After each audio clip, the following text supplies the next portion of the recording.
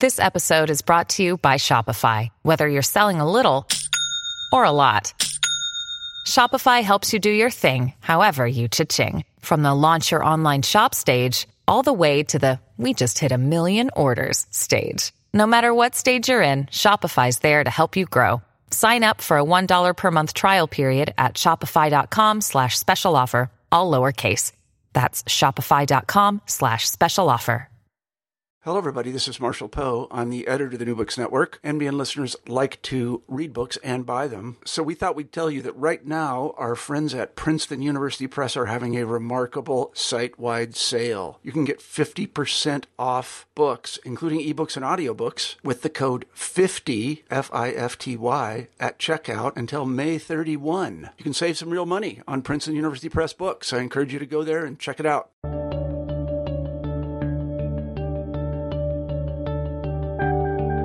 Hi there, I'm Dexter Fergie. This is New Books in the History of the Social Sciences. Thank you very much for joining us today.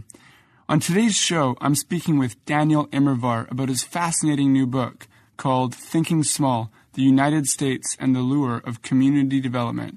It was published by Harvard University Press in 2015.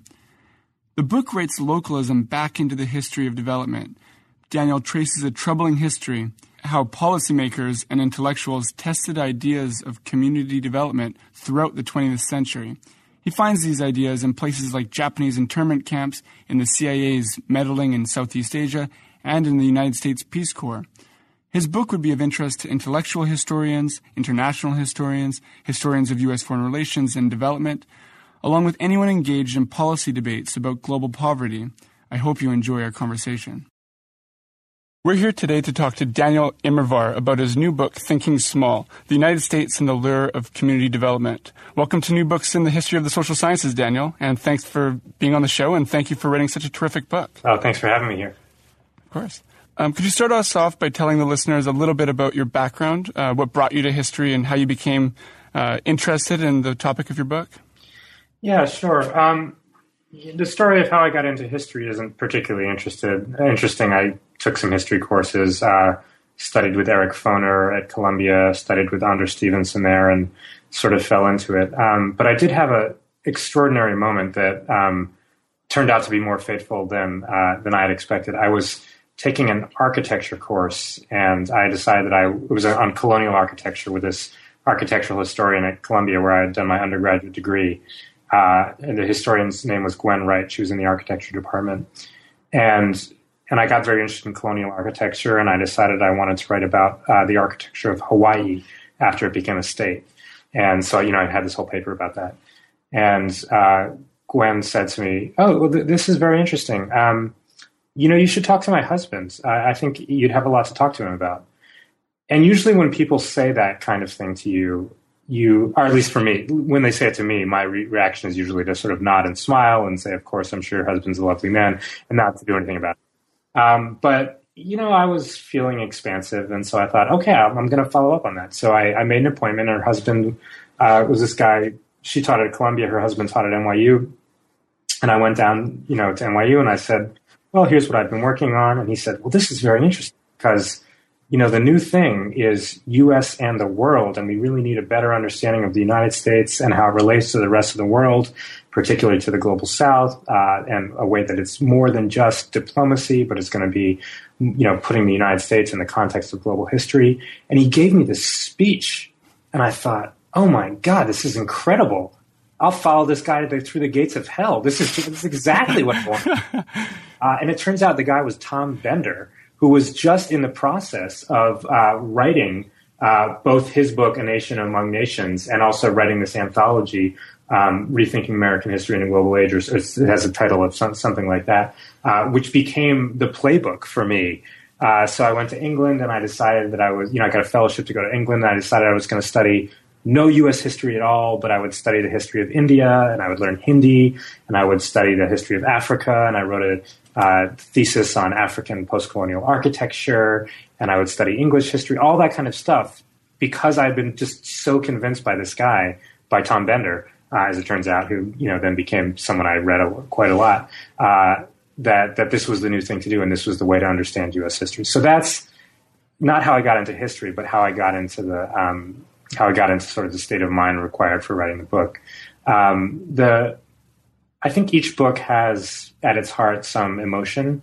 And for me, as I was going through my dissertation and thinking about, or going through my PhD and thinking about my dissertation, which then became the book, I noticed that the emotion that I was feeling, or a productive emotion for me, as I was reading a lot of the literature on U.S. development, U.S. modernization, was, it's not a great emotion, but it was frustration, and a sense of just pique and annoyance, annoyance with my sources, and to some degree, a frustration with other historians for being so indulgent of some of our sources. So you constantly read people, saying, just excoriating top-down development, and then, which is fine, I get that, and then making some sort of implicit plea for bottom-up development. And I felt like I heard that sounded to me to be very hand-wavy, and I decided I really wanted to take that seriously. So I ended up writing this book about bottom-up development, and it's written out of a sense of both fascination with the possibility of it, with I call it the lure in the title, and a real respect for the ideals that backstop it, and yet at the other hand, a kind of skepticism about it, and a feeling that a lot of it is heavily romanticized, and a lot of the stories that we tell about small-scale development are, coast a lot on a sort of romanticism about what village life is, and don't always involve a careful look at how things actually happen on the ground. So those are, I'd say, the two experiences that led to the book. One, the getting into U.S. and the world, and the other, a kind of frustration with the literature as I found it. Thank you so much for that answer. Well, I thank fate also for bringing you to U.S. and the world. You've already used a couple of these terms, and I think your book really revolves around them. So I think it's useful to sort of lay out what you mean by them. So you begin in the preface with modernization, development, and community. Can you just briefly tell listeners what you mean by those terms? Yeah, and I think it's worth saying a little bit about this because in some ways the terms seem so self-evident, and we use them without feeling a need to define them, and I certainly am not a fan of the kind of history that sees a need to define everything, and it feels that it's achieving something of intellectual greatness in doing that. But I noticed that there was a sort of conceptual confusion here, not just a definitional confusion. And there were two confusions that I noticed. One had to do with modernization and development. On the one hand, modernization is fairly obvious what that means, or it's fairly evident what that means. It's the putting a nation or an economy down a pathway such that it will become less traditional and more modern. And with modern, almost always understood to mean centralized institutions, bureaucracies, urban rather than rural norms, and a general sort of centralization of life, of politics, of the economy, the orientation of the economy toward industry, et cetera, et cetera. Assume this is not an unfamiliar concept. But what I noticed in a lot of literature was a slippage between modernization, which has a fairly precise meaning, and development, which has a much more broader meaning. It just means sort of furthering of the fortunes of an economy or of a society. And I noticed that historians were using the two interchangeably, which is to assume that development meant, and meant for their historical actors, meant modernization. And so one thing I try to do in the book is to suggest that modernization is really not the only vision of development. It's certainly not the only vision of development we have now. But more importantly, it wasn't the only vision of development that development practitioners had in the mid-century decades, the time of the sort of golden age of development, the 1950s, the 1960s. So in the book, I try to talk about development without modernization, forms of development that are non-modernization oriented or non-modernist, if you want to put it that way.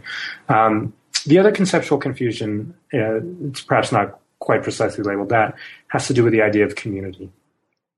Because a lot of my actors who were interested in development without modernization found themselves drawn to community and forms of development that would support community. They called it community development, the word that is familiar to us today, or a phrase that's familiar to us today.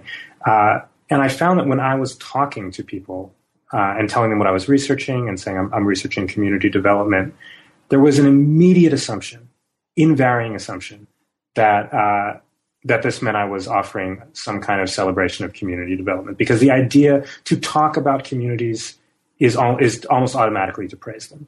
And that actually felt like that I was not being heard. I felt like, we should be able to talk about community without it immediately being assumed that what we're trying to do is bolster community spirit, or without it immediately being assumed that bolstering community spirit is always the best thing to be done.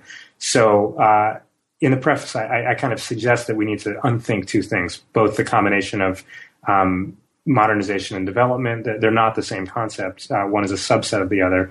And two, this notion that the sort of romantic aura that hangs around the word community. Wonderful, thank you. And that segues nicely into the introduction. So as you've already sort of alluded to, you're trying to recover this, way of seeing and changing the world, bottom-up development, but you're certainly not glorifying it. It's just it's in a way to ultimately complicate it. Can you tell us a little bit about why this communitarian strain of development has gone so unnoticed by historians? Well, I think there's a tendency when we look at the past, I call it a sort of knee-jerk Weberianism, a tendency to see the past entirely in terms of centralization, entirely in terms of bureaucratization, entirely in the terms of commodification. I mean, it's just, pick your multisyllabic word and it's there. And I identify this as a narrative that we constantly tell about the past. I call it modernization comes to town. And, the second you see it, you kind of see it everywhere, and you realize how many of our books, how many of our articles, how much of our scholarship is really in some ways about telling a story, almost always from a critical perspective. So it could be how small-scale lending turns into large money center banks. It could be the story about how small mixed-use neighborhoods turn into office parks and suburbs and superhighways. But again and again, when we're telling the story of the 20th century, it's the story of how small-scale viable practices become large-scale, become centralized, and in some ways become so big that they sort of lose the human element. If anyone's read the political scientist and anthropologist Jim Scott, who wrote Seeing Like a State and other books, every book he's written is kind of exploring precisely this tension. And I think that a lot of us have taken our marching orders from Scott and from others who write in that vein. To the point where we're just, we're telling the same narrative again and again. It might be in a different time scale. It might be in a different locale, but that's the story we tend to tell. Which is fine, except that when that's your story, it makes it really hard to see ways in the past that past actors, including very powerful past actors, have had different visions of what a way forward might be, who might imagine ways of improving their society without centralizing their institutions, who might imagine ways of improving the economy without commodifying everything in sight. And I found there to be a sort of blindness about that. On the one hand, we register these people, but we register the resistors, i.e. the people who are not advancing a modernization agenda, but we usually register them exclusively as sort of romantic holdouts. Right, the heroic ones who said no and then just got trampled by the bulldozers of progress. That's how we usually narrate that story. And that didn't really work for me. I wanted the communitarian urge, the sort of decentralist urge, the interest in thinking small. I wanted that to be taken seriously, not as just a sort of holdout against the inevitable, but as powerful people with consequential plans that made a difference in the past, who were trying to think about scale, think critically about scale, just in the way we do today. It's so easy for us to think about scale and to be critical about top-down interventions versus bottom-up ones. But we have a hard time of really recognizing how much criticism there was of that in the past. And I think we've kind of caricatured our past in making this critique. Perfect. Thank you. So let's move on to the first chapter, When Small Was Big. Here you do a fantastic job of showing just how widespread the efforts were to scale down human existence. So I was wondering if you could just sort of go through some of the major characters and institutions that participated in this turn to the small. I mean, you speak about Disneyland, Norman Rockwell, a whole array of social scientists, and you kind of bring them together in this very fascinating narrative. Yeah, I mean, I won't bore your listeners with a full list, but I started this because I was interested in small scale development and community development and bottom up development and grassroots development, all that kind of thing. And since I was trained as an intellectual historian, I started following the footnotes of my actors, right? They would write and they would cite people. And I just started figuring out, what is this world that they're citing? What is the intellectual world that they're living in? Are there a few minor theorists that I never heard of, or is it a much larger ocean of thought? And I discovered the latter. The mid-century decades, it's really easy to understand them as the golden age of technocracy, as an age of thinking big. And I just don't think that's true. I think that it is shocking to me how many major cultural figures, how many major intellectuals had a deep skepticism, or at least deep hesitation, about the politics of about centralization. And we're interested in the politics of scale. And sometimes we're actively hostile to anything that would advance the forces of centralization. So just to give some example of that, I did a roundup of cultural figures who I thought really were kind of cut to the core of the U.S. psyche, of the national psyche at the time, at the mid-century decades. So take one example, Norman Rockwell, right? He's such a, kitschy painter, and yet extraordinarily popular, perhaps the most popular artist in the United States in the 20th century. Deeply popular today. I mean, still to the point where, you go to doctor's offices and you can see the Norman Rockwell on the wall. There are, Hallmark made-for-TV movies about his paintings.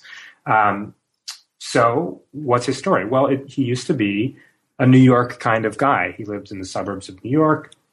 He dressed well, and he was a kind of urbanite figure, and he would do these familiar painting. He was painting in the style that we know, but the paintings that he would do would just be about sort of stock figures. It was kind of a Hallmark style of painting, benevolent grandfather, the curious dog, that kind of thing. And then he has an artistic crisis in the 30s, and a lot of people have some version of this intellectual crisis in the 1930s. For him, it's a crisis about what to paint and how to paint. He goes to Europe, he comes back, he's still at sea, and he picks up Mark Twain. And he's going to illustrate the adventures of Tom Sawyer.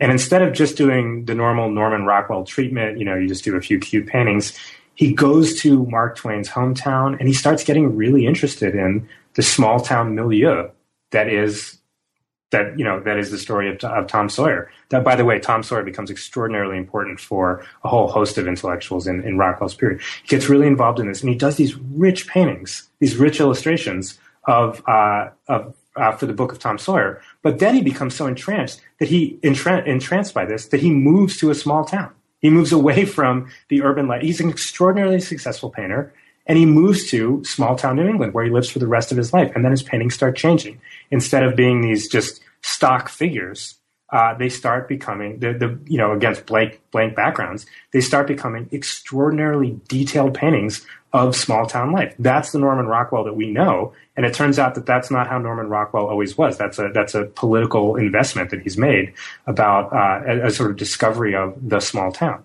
But it's not just him. There's a whole generation of artists and intellectuals who do the thing you don't expect artists and intellectuals to do. You think of these as urban cosmopolitan figures, and they are cosmopolitan. But starting in the 1930s, a lot of them move to the countryside or get very interested in small towns, small villages, or something like it. So one of the most popular plays in the U.S. theatrical repertoire is Our Town by Thornton Wilder, which is about the alienation of large-scale life and the ways in which small-scale living can sort of protect against that. It's a plea for caution about modernization. It's a deeply nervous play about modernity. One of the most popular films in the U.S. Filmic canon is by Frank Capra, who does a series of films on this theme, including It's a Wonderful Life, which people don't talk about this a lot, but it's basically the film version of Our Town. It's a small town examined over a length of time, and it's basically a hearty affirmation of the values of that small town over and against the values of the city. The nightmare in Small Town when George Bailey, and It's a Wonderful Life, when George Bailey is urged to imagine life without him, is you see his town becomes this kind of chaotic, urbanized area with nightclubs and jazz and all that kind of thing. But because he's alive, because he's got a small, family-owned bank, the small town has a business anchor and is able to persist as a small town. Walt Disney is another great example of this. I mean, he's bizarre in this case because on the one hand, he's really interested in new technologies. And when he starts Disneyland, he has one of his most famous areas of Disneyland is called Tomorrowland, where he's projecting into a new future. Monsanto builds a house there called the House of the Future or something like that. But at the same time, Walt Disney's dad was a farmer, and Walt Disney is deeply sort of connected to that and is angry about the life that his family lost as his family was sort of pushed off the land. And so at the same time he's got Tomorrowland, he's also got Main Street USA, which is an evocation of the small town, as of 1910 or something like that. Actually, I think that's a great symbol for the United States at mid-century. And, it's not surprising that Disney's the one to produce it. On the one hand, Tomorrowland, looking forward to a new science-driven future. On the other hand, Main Street USA, really taking seriously the values of small-scale living and traditional forms of living. This is not someone who's totally, over the moon for modernization theory. This is someone who appreciates the ambivalence in the U.S. psyche about, on the one hand, large-scale tech-driven future, on the other hand, protecting a traditional way of life. Wonderful. Yeah, I think throughout your book, that's what you do very well is you take these figures or institutions or these symbols that we commonly associate with modernization, and you show just how ambivalent those figures, institutions, and symbols actually are. And this is something that you do in the next chapter called Development Without Modernization. This one takes us into the unlikely territory of the Tennessee Valley Authority and even Japanese internment camps to see how ideas of community development existed within or even sprung from top-down schemes of social transformation. Can you tell us a bit about this relationship between community development and these institutions that we more commonly associate with modernization? Sure. So the standard story, at least the story as I had received it in reading about development, was that when it comes to, whatever is, Walt Disney thinks or whatever Frank Capra or Thornton Wilder or Norman Rockwell think, when it comes to development, the United States has been dedicated to top-down, large-scale, often ecologically wrenching transformations. And that's what it did within its own borders during the Depression, especially with the Tennessee Valley Authority. And then that's what it exported to the rest of the world. And so development, at least as funded by the United States, has been guided by an urge to modernize. And then by the 1950s, the story goes, was guided by a sort of formally articulated modernization theory, which sort of outlined the basic impulse, but the impulse was there before. So that was the literature as I received it. And a lot of it centered on the TVA, the Tennessee Valley Authority, which started in the 1930s as a way to transform the economy, society, politics, and even ecology of this of the South, of this massive area, I think roughly the size of Guatemala, that is the Tennessee Valley.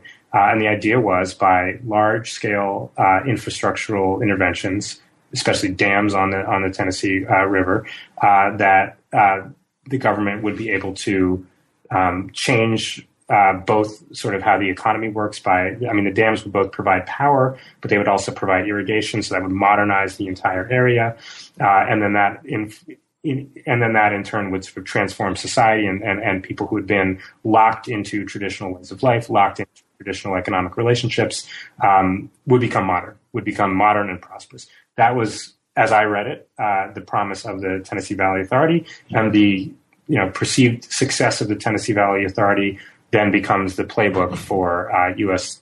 development interventions all over the planet, especially in the global South. And it's not a surprise that a lot of U.S. funding goes to building dams, just as the United States government had done during the New Deal and the TVA. So that was the story as I got it. One of the directors of the TVA is this guy named David Lilienthal, who will talk exactly this language. He will talk about the fruits of bigness and all the importance of centralization and also the importance of expert management, right? When you have a project this large, really all the authority has to be in the hands of experts. And that's part of the achievement of the TVA was a large technocratic intervention. However, David Lilienthal is not the only guy at the TVA. In fact, David Lilienthal in the early years has a boss. So someone to whom he reports, Arthur E. Morgan, the guy's name is Arthur E. Morgan, who sees things entirely differently. And in fact, if David Lilienthal is obsessed with the fruits of bigness, Arthur Morgan is obsessed with small-scale life. And for him, the transformations of the Tennessee Valley Authority are not just going to be agricultural and not just going to be in terms of irrigation and power. At the same time, thinks Morgan, it's really important that the TVA invest in preserving small-scale life. And that might mean local community initiatives. That might mean community education. He's interested in the idea of local currencies, i.e. currencies that are restricted to a locality in order to prevent the development of these sort of large-scale centralized economies. He and Lilienthal get in these fights about, not just about this, but about who's going to manage the TVA and what that's going to look like. Lilienthal's a sort of slick, Ivy League educated lawyer. Arthur E. Morgan's largely self-taught, strongly spiritually Protestant, who just feels sort of, baffled by everything all the moves that Lilienthal is making. Lilienthal dismisses Arthur E. Morgan's ideas as basket weaving, and eventually is able to oust him from the TVA. And then Morgan just goes on with he basically retreats into semi-private life. He's at Antioch College, and he just writes these books not about large-scale interventions, not about experts, but about small-scale democracy, about community being the only hope for a democratic United States. One of the last books he writes has this terrifically evocative title, Dams and Other Disasters. It's a perspective that is completely familiar to a lot of historians who were critics of top-down interventions. The point is that's baked in from day one. And in fact, even Lilienthal himself, when he's touting the virtues of the TVA, yes, he speaks about bigness, but he also speaks about democracy. He also speaks about the importance of participatory democracy. And when he does that, he's taking on the language of Arthur E. Morgan. Now, that's not to say that the TVA is, in its achievement, a particularly participatory undertaking. It's not. But the point is that the ideology is really a mixed and ambivalent one.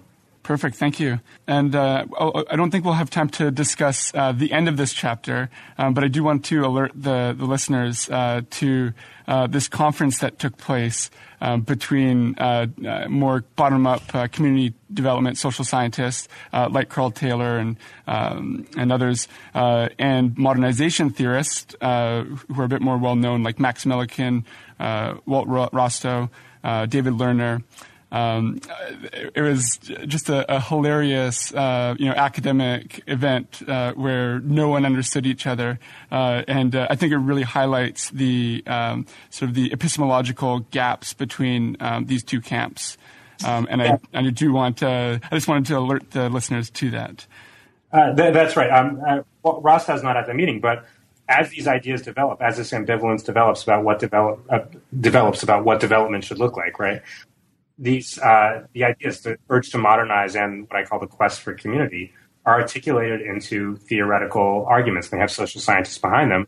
And at one point, these social scientists try to have a conference together. They think they're going to be agreeing. And they just end up sort of at each other's throats about what the basic point of development is. Is it to strengthen the center or is it to weaken the center? They can't agree. So the next chapter, Peasantville, traces how these ideas of community development were exported to India in the 1940s and 50s.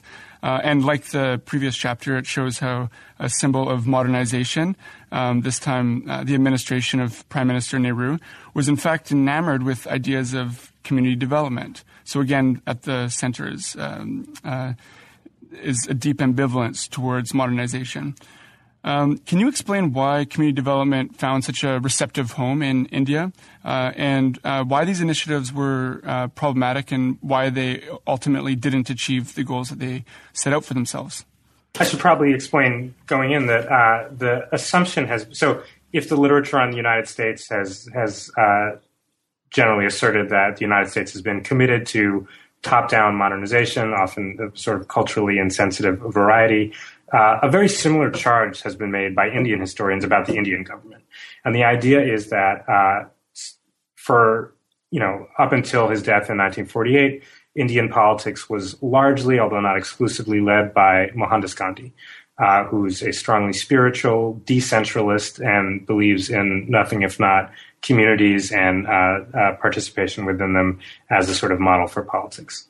Then, the argument goes, after India becomes independent in 1947 and Gandhi dies in 1948, passage for political leadership of India goes to Gandhi's named political heir, although not his spiritual heir, Jawaharlal Nehru, who is the Prime Minister of India until 1964. And Nehru launches a series of 5-year plans that are geared to, at least partially industrialize the Indian economy. And the usual claim is that this is the moment when India moves from, being a sort of peasant-based agrarian, having an agrarian philosophy, to being the same kind of top-down force for modernization as the United States was, as the Soviet Union was, et cetera, et cetera. But I think it's actually a lot more complicated than that. And it's not surprising that it's more complicated than that. Nehru and Gandhi work together closely. They're not the same. And Nehru is much more sympathetic toward industrialization and modernization than Gandhi is. At the same time, they're part of the same political party. They're part of the same political movement. And Nehru is perfectly aware of the lure of, and to some degrees, he's actually persuaded by, the claims of Gandhian philosophy. And a lot of other members of the Congress Party are too. So Nehru does something interesting. At the same time as he does genuinely try to develop India's industry, at the same time as he does genuinely try to develop the state's capacity for economic planning, he's also cautious about that. And so he launches, literally alongside these industrialization plans, launches the world's largest community development program. The idea being the idea of which is that economic planning should be ultimately grounded in the villages, in the full participation of village communities who will figure out what kind of local resources are available to them, who will plan collectively, who will take some aid and assistance from the state, but who will just try to use local resources for local planning, and that Indian prosperity will not just be a matter of building steel factories, it will also be a matter of consolidating communal effort, which has been prevented by colonialism but is now possible in the villages of India. And India is still overwhelmingly rural. So they was trying to do two things at once. He, like Walt Disney, expresses this ambivalence between Tomorrowland and Main Street USA. Both of them become weapons in his sort of political, or in his political arsenal. And it's not clear which he cares about more. I mean, Nehru will say frequently that community development is the most revolutionary thing that India has tried. And he will say explicitly that, in his address to the parliament, that yes, it is important that India develop steel factories. Yes, it is important that it do dams and large-scale irrigation projects. But ultimately, the test of India's prosperity is going to come in the villages, and ultimately, that's about community development. So he's doing both at the same time. Now, he's also receiving aid for both efforts from the United States. The United States has full capacity to give aid for top-down industrialization, but it also has the capacity within its government to give aid for bottom-up community development. And in fact, the U.S. sends over a lot of experts who are experts on community processes to help with this kind of thing. And it's not a surprise that the United States would have those experts because they come from the same milieu that Walt Disney and Norman Rockwell did. You asked about the failure, and I think this is the most important thing. It is so common to just assume that if top-down projects are violent, ecologically wrenching, culturally insensitive, that bottom-up ones work. And it's an easy assumption, and it's an assumption that I kind of came into this field with, believing strongly that participatory democracy was the way to, the kind of panacea for developmental projects. If top-down development is bad, bottom-up development it works. And it works because people know what they need. And if they can participate in their own development, then they'll make sure that development is ultimately beneficial to them. Sounds absolutely terrific. It sounded great to a lot of people in the United States. It sounded great to a lot of people in the Indian government. And yet, when you go to an Indian village with the notion that the community will participate and the community will decide what it needs, very quickly, what you find out is that the community is not just one thing. There are lots of different people in a typical Indian village community, and it's not just there's difference, there's stark asymmetries of power. Men have an enormous amount of power over women. Landlords have an enormous amount of power over their tenants. Money lenders have an enormous amount of power over debtors, and often those forms of power overlap, right? So you'll have in a very small scale way, you will have a local oligarchy and a large group of, landless people, women, debtors, who are to some degree in their thrall. And it happened again and again. We have anthropologists describing this. We have sociologists describing this. We have government reports describing this. We have Ford Foundation reports describing this. Again and again, when local governments were given some control over how to disperse resources or were asked to produce economic plans, they tended to produce plans that were either entirely to the benefit of caste leaders, entirely to the benefit of landlords, to Brahmins, that kind of thing, or at least wouldn't come anywhere close to threatening them. I mean, you see a lot of, proposals for a new well, and that sounds like a great thing, or a new road, and they tend to be located, right near the village headman's estate. What is almost impossible to find is, although there's a few exceptions to this, it's almost impossible to find in most Indian villages a community development scheme that results in villagers proposing land reform, that results in villages proposing an abolition of caste privileges, that results in villagers proposing an abolition of sort of patriarchal institutions. So these community organizations, which sound so great, end up firming up the local power holders and end up being extraordinarily conservative institutions. And this is actually known by people in the Indian government. The Ministry of Community Development has a head who says explicitly, our goal for political progress is not to have poor peasants in charge. They're unable to make decisions. Their role is to follow. We're going to have to rely on educated, rich people within these villages to make decisions. That's how progress gets made. Perfect. I think you used the phrase backhanded authoritarianism to describe that, which I thought was a useful concept. And just to be clear, that's a kind of riff off Mahmoud Mamdani's notion of decentralized despotism, right? Okay. The authoritarianism happens, but it doesn't happen directly from the head of the state. It's kind of often subcontracted. Wonderful. Thank you for that. So let's move on to Chapter 4, titled Grassroots Empire. And here you take us to the Philippines and Vietnam and sketch out a different type of community development than what happened in India. Can you tell us a little bit about those differences and, again, the problems that marred these community development initiatives? Sure. So in India, if the problem of community development is really a problem of development, is how to make India less poor and more prosperous. That's the problem as recognized by the Indian government. That's the problem as recognized by the United States. There's some concern in the United States that if India is unable to resolve its problems with poverty and is unable to achieve a kind of rural peace, that it might go communist. The U.S. ambassador to India actually thinks that India has a 50-50 chance of going communist the way that China did. But Nehru is largely the prime minister of a stable state. There's not a direct threat of communist revolution in India. That is not true in the Philippines. The Philippines looks really different.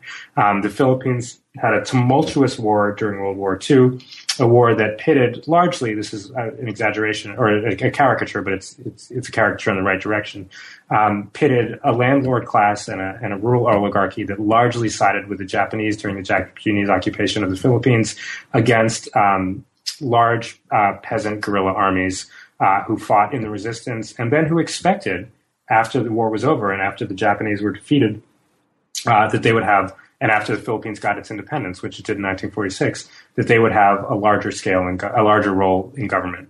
The United States, as it was sort of reestablishing a Philippine state and putting its weighty thumb on the scales, pushed a lot of power back into the old landlord-controlled oligarchy, including into men who had actually served in the Japanese government. And very quickly, the independent Philippine government engaged in an attempt to repress, its rural resistance. And what had been a political contest in elections quickly devolved into outright war, napalming of villages, with using U.S. planes or U.S. napalm and U.S. advice, but done by the Philippine government. By the early 1950s, it was really unclear if the Philippine government was going to be able to persist. The president of the Philippines, the second president of the independent Philippines, this guy Elpidio Carino, was known to have kept a motorboat outside of the White House, in the Philippine White House in Manila, the Malacañang Palace, in case he had to escape. In case the peasant armies called the Hukbalahap or the Huks in this period marched on Manila, he'd be able to escape. So that's the situation the United States is facing in the Philippines. As in India, it, collaborating with local elite, it deploys community development. But here the point is only peripherally actual economic development. Here the idea is that community development will be part of a counterinsurgency effort. And the hope is that by going into villages and engaging in these sort of collective action projects within villages where peasants will come together with landlords, where debtors will come together with money lenders, that the village will be welded together as a sociological unit with some sort of communal spirit, rather than, and this is the fear, all peasants banding together within a village and then with peasants in the next village and creating a class-based revolution. So as U.S. Cold Warriors see it, the communal basis of organization becomes a way to block the horizontal sort of peasant class from emerging. If peasants have more in common with or more fellow feeling with their landlords than they do with other peasants, then you don't have revolution. So that's the hope. And it turns into, it's kind of the carrot and the stick, right? Community development becomes a pitch to try to, promote anti-communism and try to keep villages away from what is literally an armed insurrection in the Philippines. And then, when that doesn't work, there's napalm. Thank you so much for that. It's a really terrifying use of community development. Let's move on to Chapter 5, which again shifts the narrative geographically, this time back to the United States, and in particular to Lyndon Johnson's War on Poverty. But there are these global dimensions to this, to the 1960s, to the War on Poverty. Can you help sketch those out for us? How community development went from the global South to these urban geographies in the United States, and how did community development look in the United States compared to the Philippines or India? Yeah, there's been a lot of scholarship on the War on Poverty, and one of the mysteries in that scholarship is this. When the War on Poverty is under the Johnson administration is first rolled out, it is strongly participatory in its animus. The centerpiece of it, although certainly not the only part of it, is something called the Community Action Program. And the idea is very similar to the community development schemes I've described in India and the Philippines. The idea is that localities, in this case urban neighborhoods largely, are going to be responsible for overseeing their sort of own flight out of poverty, and that local groups are going to will receive federal funds, and then they'll kind of do the act of community building that is supposed to build capacity, et cetera, and so poor people will grow up less poor. That's the hope. Why scholars have been so interested in that is that it very quickly turns in this bizarre direction, or perhaps expected direction. But a lot of, in poor neighborhoods in the United States, a lot of local community groups, or the local community groups that can be prodded into existence, or at least induced into existence by the promise of federal funds, are fairly radical. Are militant civil rights organizations, some of which are tied to Black Power, have agendas that go far beyond general improvement of neighborhoods and go toward supporting labor unions, taking out Republican political candidates or even Democratic political candidates who are judged to be unhelpful to poor people, who are really trying to turn the war on poverty to be a war on the rich, who have at least an oppositional, if not a revolutionary agenda. So the question for a lot of scholars has been, how did this happen? How did the U.S. government think it was a good idea to directly fund community institutions in impoverished areas? It hadn't had a long history of doing that before. That hadn't been the policy in the 50s. Where did this come from? And a lot of the scholarship has just been trying to puzzle that out. What I was able to see is, because I was looking at this from the perspective of transnational or global history rather than from the perspective of urban history or just U.S. political history, is that it comes from overseas. It comes from overseas not just because there's a resemblance between overseas community development and domestic community action programs. It comes from overseas because the people who set up community action in the United States had direct experience working with U.S. foreign aid. And many of them had been in India, especially India.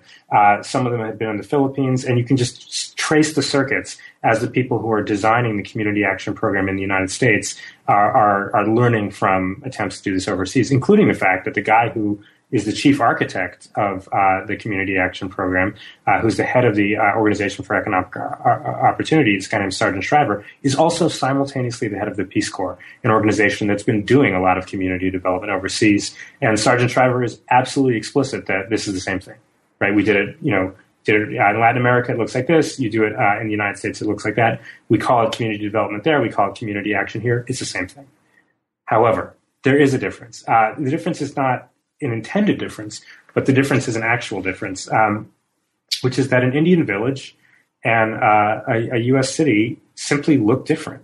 If in an Indian village there is a rural elite, an oligarchy, Brahmins, landlords, moneylenders, you don't actually see that geographically in a lot of U.S. cities. Sure, there are landlords, but do they live in the neighborhood?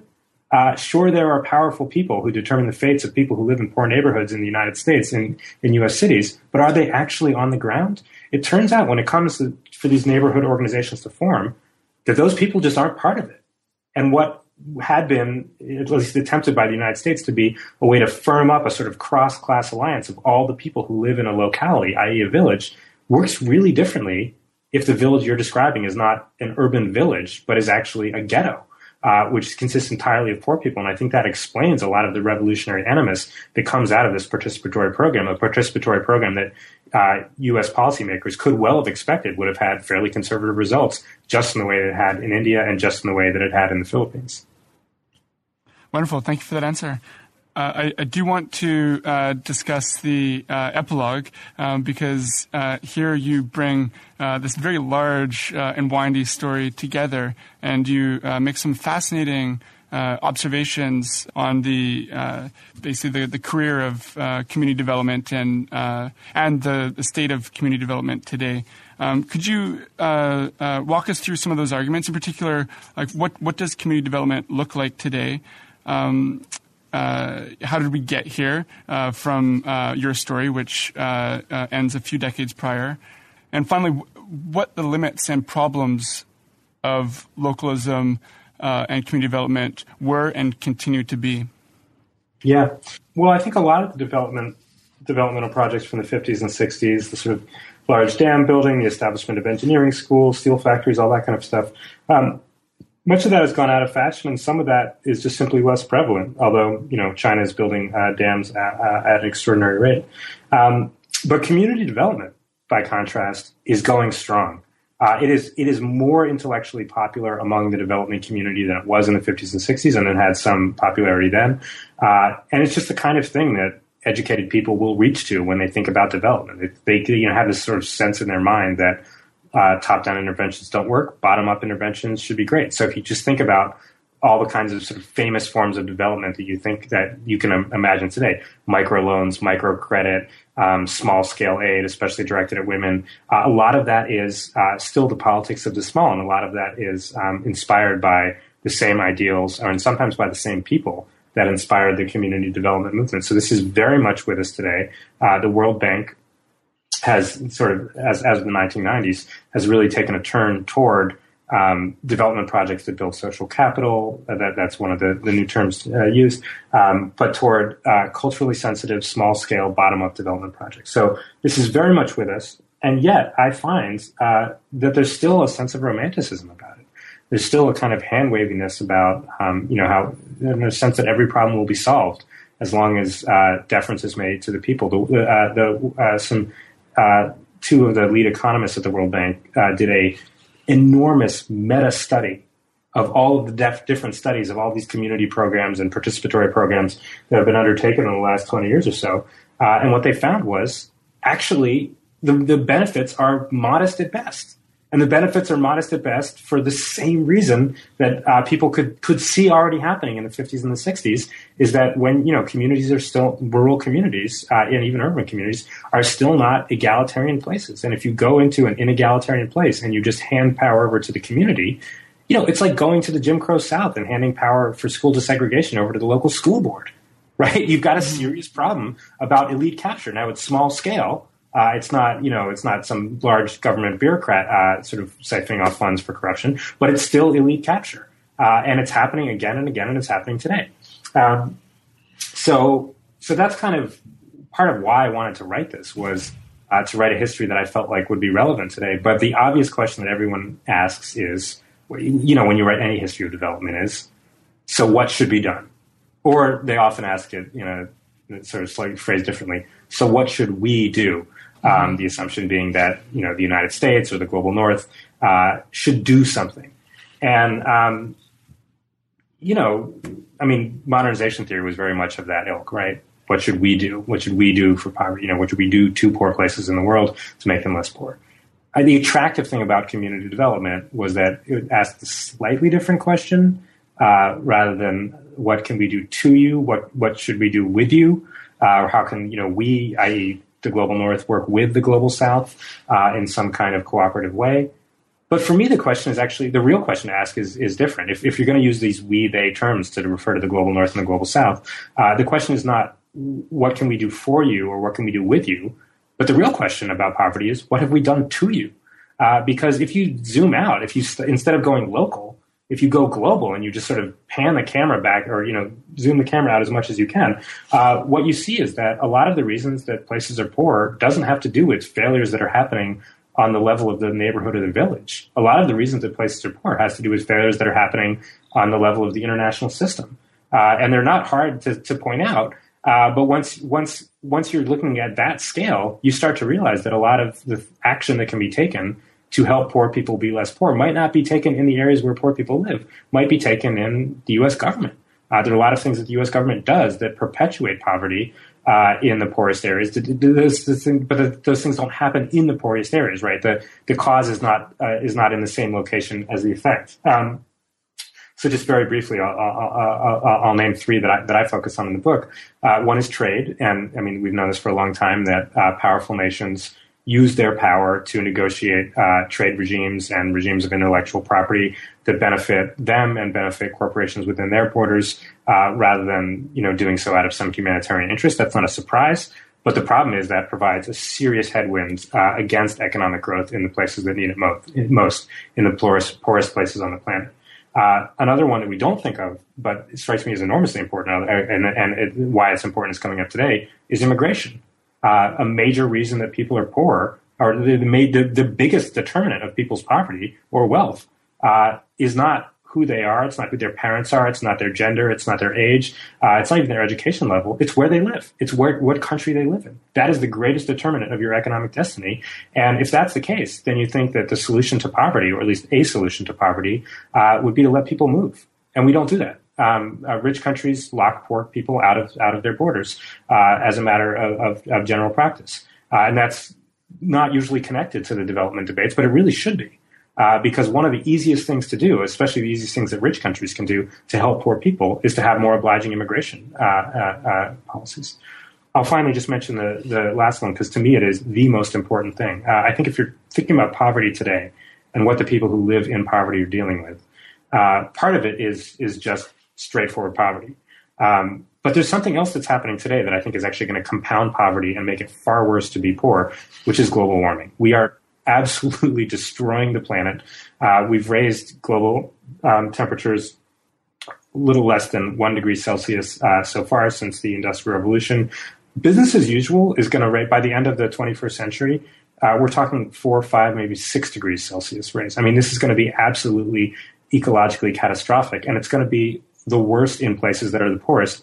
Not for two reasons. One is that some of those places are tropical and they're going to bear the brunt of rising sea levels and storms more harshly. But more importantly, because if you're poor, you don't have resources. And you don't have the resources to deal with climate change. Now, this is something that has not been committed, a sin that has not been committed by poor people who've played an only minimal role in bringing about global warming. It's the richest of us who have played the largest role. And yet the cost is going to be absolutely borne by poor people. So I think if you are concerned about poverty today, your concern should not be, or my concern is not primarily what's going on in poor neighborhoods and do they have enough community spirit and are there things we can do to sort of encourage them to learn from each other or, apply local knowledge in interesting ways to old problems. No, my concern would be what can we do to stop global warming? And the answer there is not going to happen in Bangladesh, but it's going to happen to Bangladesh. The answer, global warming is going to happen to Bangladesh. And the answer there is going to have to be, confronting the richest countries on the planet. Absolutely. Your epilogue, although it's really commenting on the present and the future, it beautifully ties in and is supported by this history of community development. I think it really makes some very well-grounded suggestions and original as well.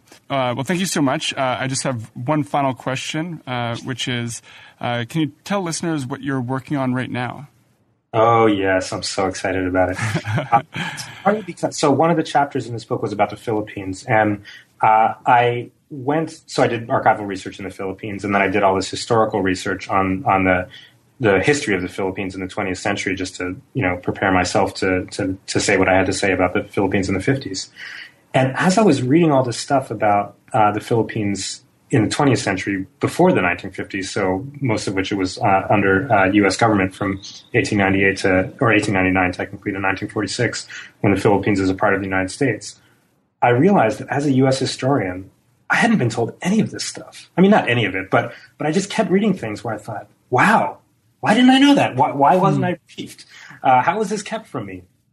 So I decided So I got more and more interested in this, and not just in the Philippines, but in the entire U.S. overseas empire. And I mean the formal empire. So Alaska, Hawaii, Guam, American Samoa, Puerto Rico, the Philippines. And so I'm writing a book now. It's a trade book, so it's meant for a larger audience than just an audience of academic specialists. That is a sort of survey of, and actually the first one written since the 1960s, of the U.S. overseas empire. It's an overview of the empire. It's a history of the empire, it starts with the sort of Indian territory and Western territories in the 19th century, and it goes up to the present.